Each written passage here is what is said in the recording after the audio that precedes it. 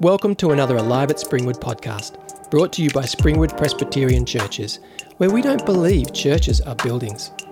Churches are people. Disciples of Jesus bound together in diversity by God's love, while pursuing faithfulness and vulnerability, celebration and lament, reading the Bible and prayer. May you be encouraged and God glorified by this edition.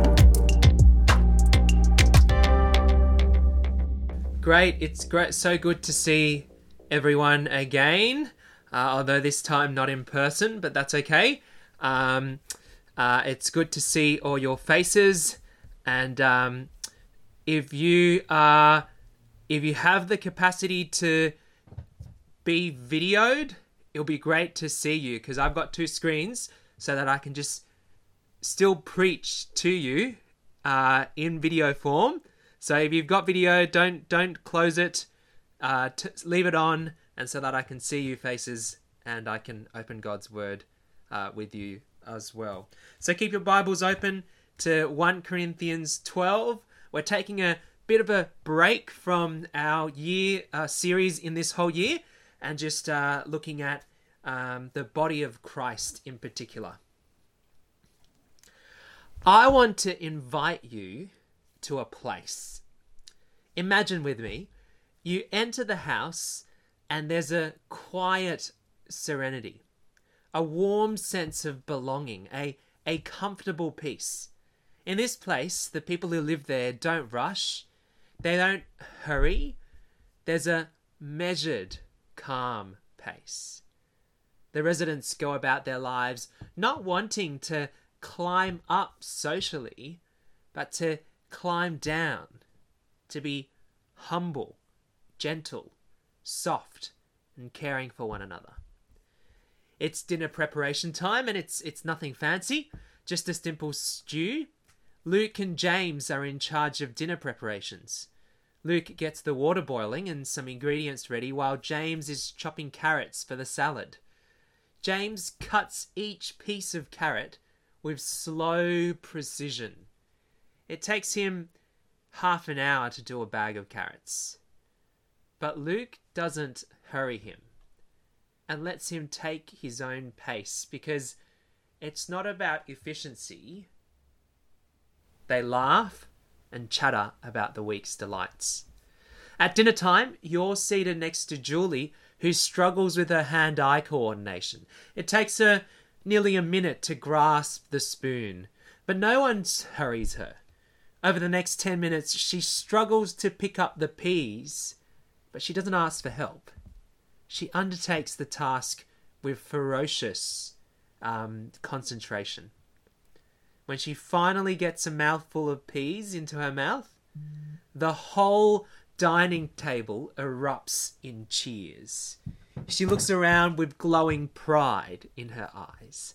After dinner, you sit down with all the rest of the housemates in the lounge room, and each person has a particular spot. In the middle of the lounge room is a large candle that smells faintly of roses on top of a clay plate. The candle is lit and then slowly passed around the circle. Each recipient is given the opportunity to either offer a prayer, to make a request, or to lead the group in song. Every time a prayer is finished, everyone joins in and says, "Lord, hear our prayers." Some hold the candle without speaking.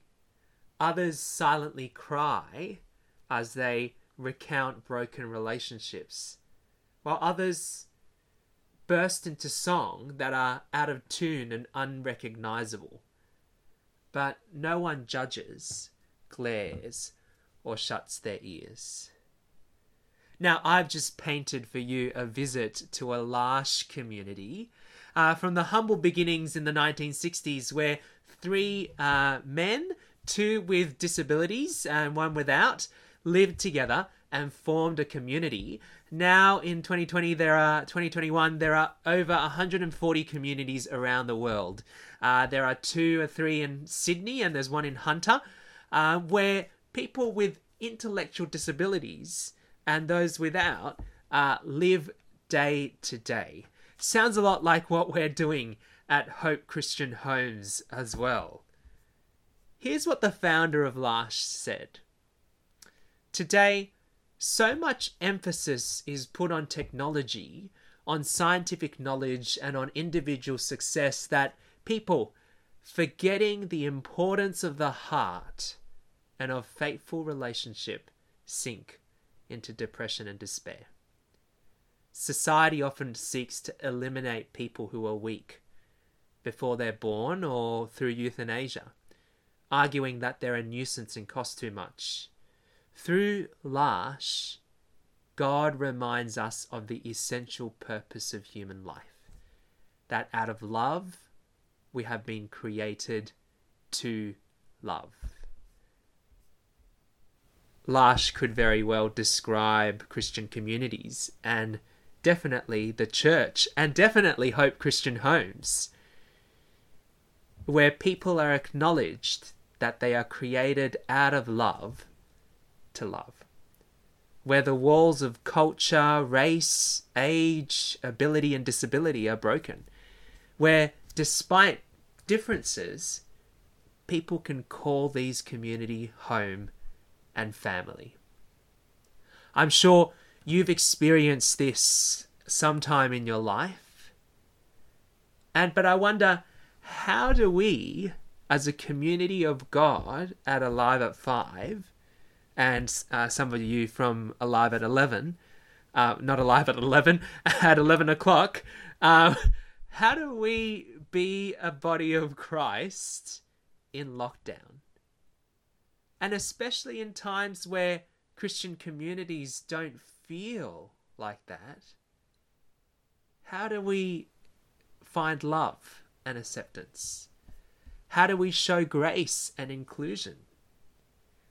Well, God's going to tell us this evening, he's going to speak to us through his body when we look at 1 Corinthians 12 and consider what it means to be a community of God.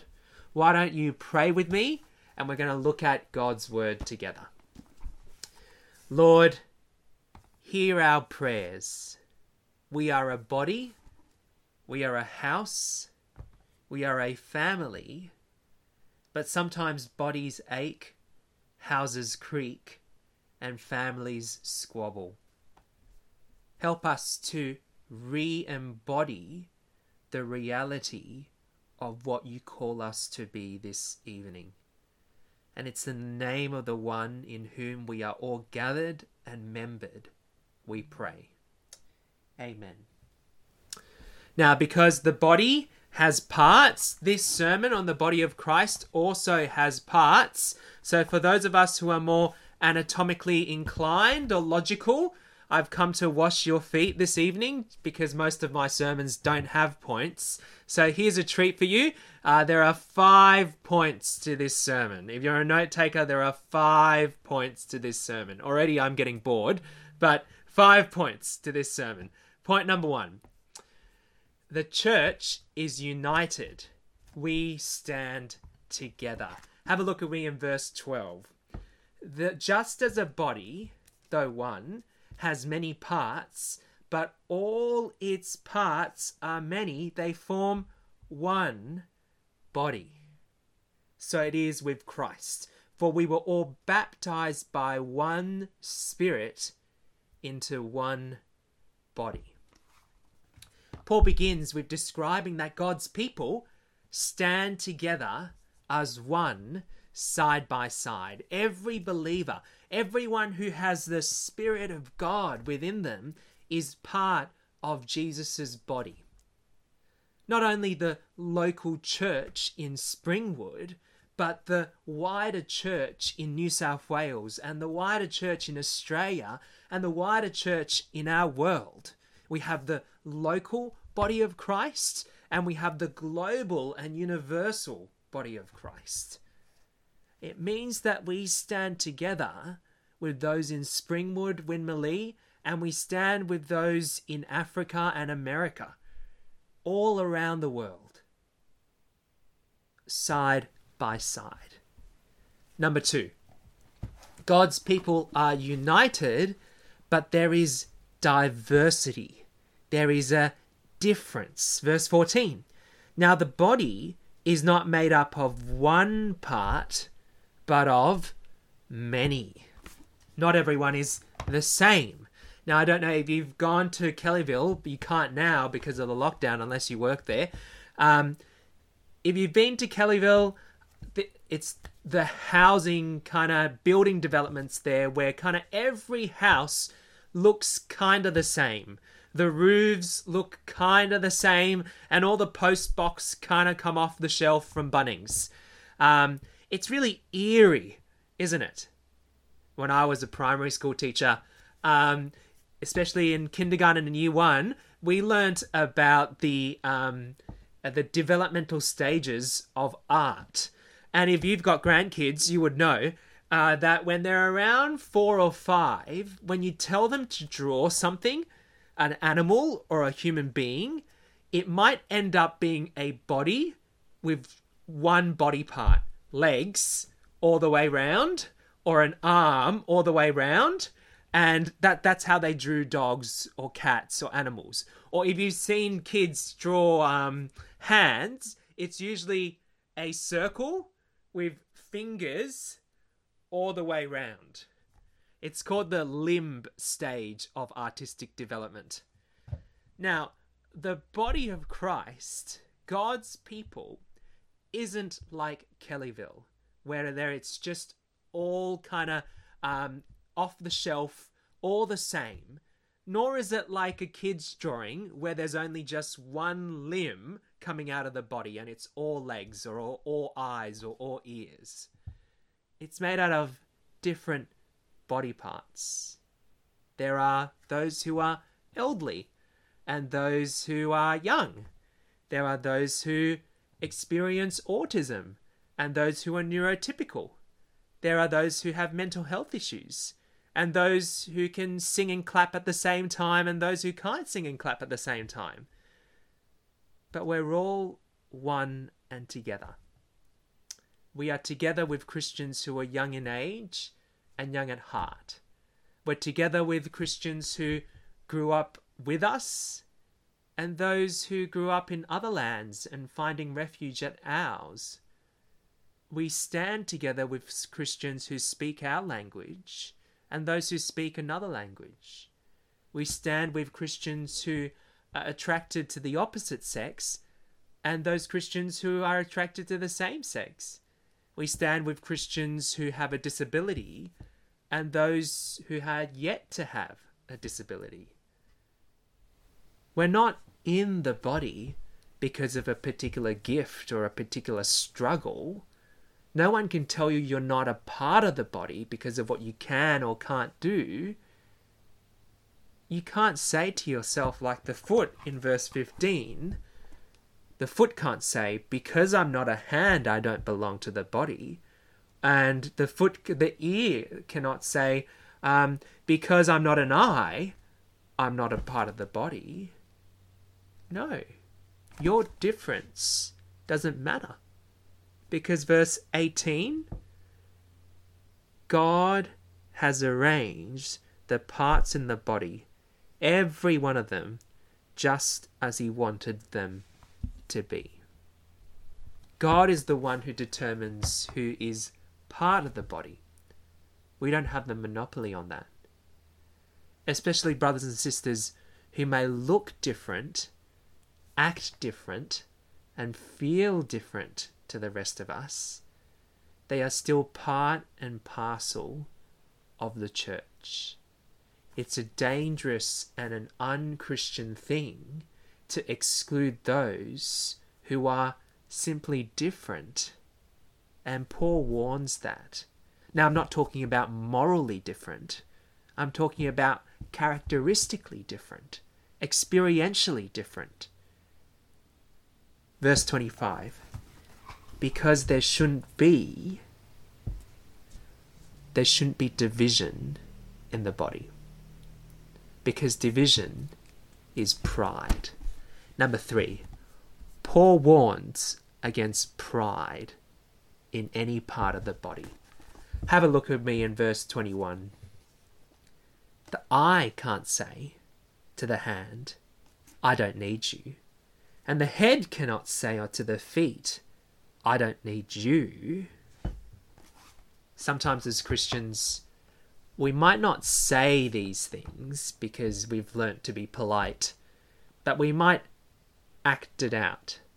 We might at first welcome those with mental health issues, those who are ethnically or culturally different to us, those who are sexual minorities or working out their gender identities, or those with a disability. But when it's draining us too much, we'll slowly back off and fade away. We might start to withhold our love when someone's problems or has chronic issues, when their experience of exclusion and shame is too much for us to handle. Now, of course, there is need for self-care. We can't keep giving if we ourselves are not healthy. But at what point are we sacrificing selfishness? And at what point are we practicing self-care so that we can sacrifice selfishness? We don't need you. You have no space here. Might not be spoken, but it might be shown, leaving our brothers and sisters to feel like they're liabilities. On the flip side, faithful brothers and sisters who are part of any minority, who might feel different and othered, who might have spent years in silence and hurt, on the other hand, they might say to the majority, we don't need you. In my line of work in Sydney, I meet up with a lot of Christians who experience attraction to the same sex and navigating gender issues. A lot of those have stayed in church and churches, and they've held on to years of hurt and pain in silence of gay jokes, and they're scared to come out and share. They're scared to be vulnerable, to be loved and accepted, and they're not wanting and feeling safe to be walked alongside, especially when they've been told that they are depraved and wrong and broken constantly. What is missing there is what Paul writes in verse 25. Verse 25, so that there should be no division in the body, but that its parts should have equal concern for each other. And equal concern isn't just about inclusion and exclusion. It's not about being in or being out, because you can be included, but you can still not feel loved. You might be allowed to come through the doors and sit down, or be allowed to join this Zoom chat, but you might not have people who actually care about you. See, an equal concern, I think, is like a strong mutual hug.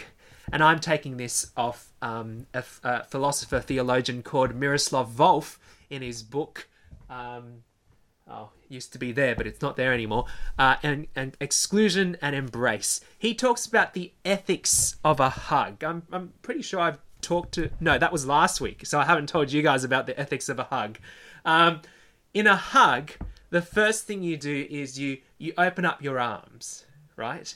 In opening up your arms, you are exposing the most vulnerable part of you to the other person. Your heart, your lungs, your everything that is of value, that gives you life, you're exposing to the other person. The second part of a hug is that you wait, because you respect the other person and you allow them that they have the choice of whether to fall into your embrace. And that's a consent thing as well. And then the third thing is when you hug, both your vulnerabilities are together. Your vulnerable side and their vulnerable side are one. And then the fourth thing is you let go. Because you know that to continue forward, you can't continue in an embrace. You are both individuals. You are still people needing to live out your lives. But because of that hug, you are changed. When we say, I don't need you, to a brother and sister, we push people away from a hug. But when we say, I do need you, something beautiful happens. Something, I think, like Jesus on the cross. He stretches out his hands, bearing his vulnerabilities to the world. He waits for each person to come to him because he respects them. He knows what's best for them, but he respects them. When they embrace Christ, the vulnerability of the person and Christ are mixed. Jesus takes upon the sins of that person. And when he lets go, and they let go, they continue as an individual, but bound to Christ and changed. In very similar like this, a strong mutual hug is when both parties, brothers and sisters, people with disabilities and those who are neurotypical, those who are chronically sick, or those who are young, or those who are old, single mothers and sons and people without parents, bring themselves into a hug that open themselves up. Everything they have to offer, both their gifts and their vulnerabilities and their failures, and they're willing to let the other person see them for who they are. And the other person does the same. And they together, they enter into each other's space to hold and to accept and to let go and move forward.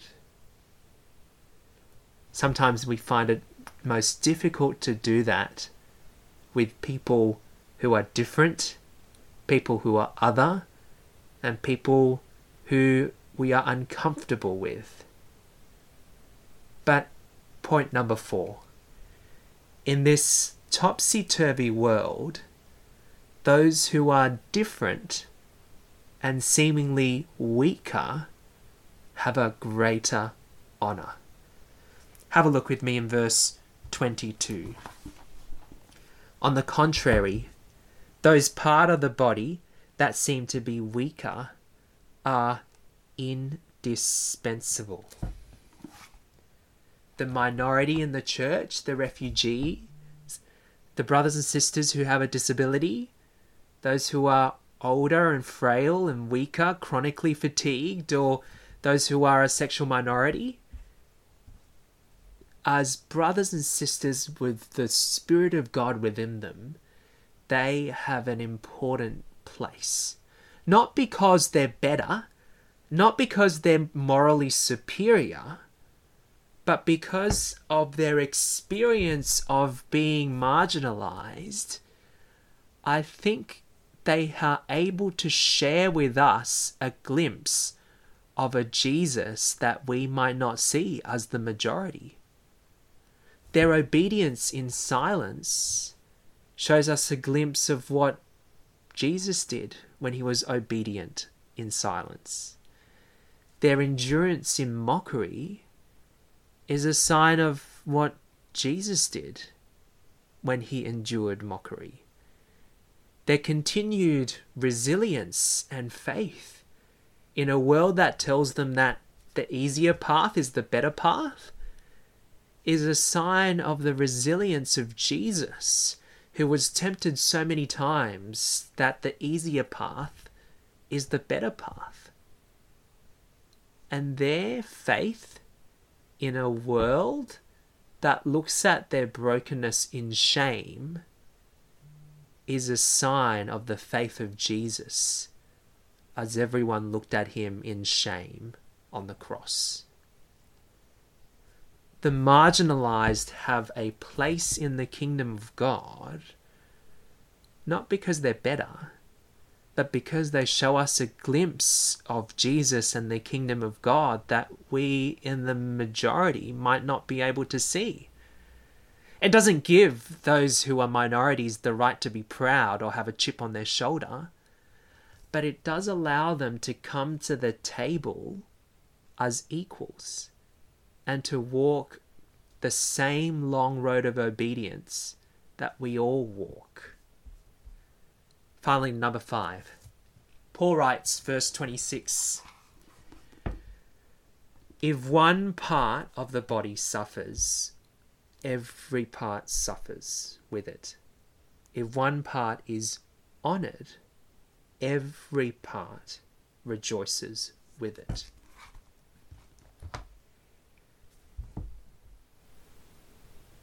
When brothers and sisters in our communities, in the body of Christ, if they suffer silently, if Paul is right, then we as a whole suffer unknowingly. Does that make sense?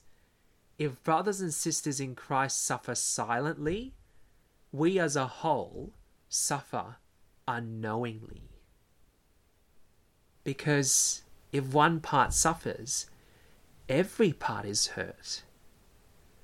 When we don't allow those who are weaker and different to express their gifts in church, in our communities, if we don't allow people with disabilities, people who are different and people who have chronic issues, if we don't allow them to express what God has given them, Leslie Newbigin, a missiologist, said that we are effectively shooting ourselves in the insert body part here.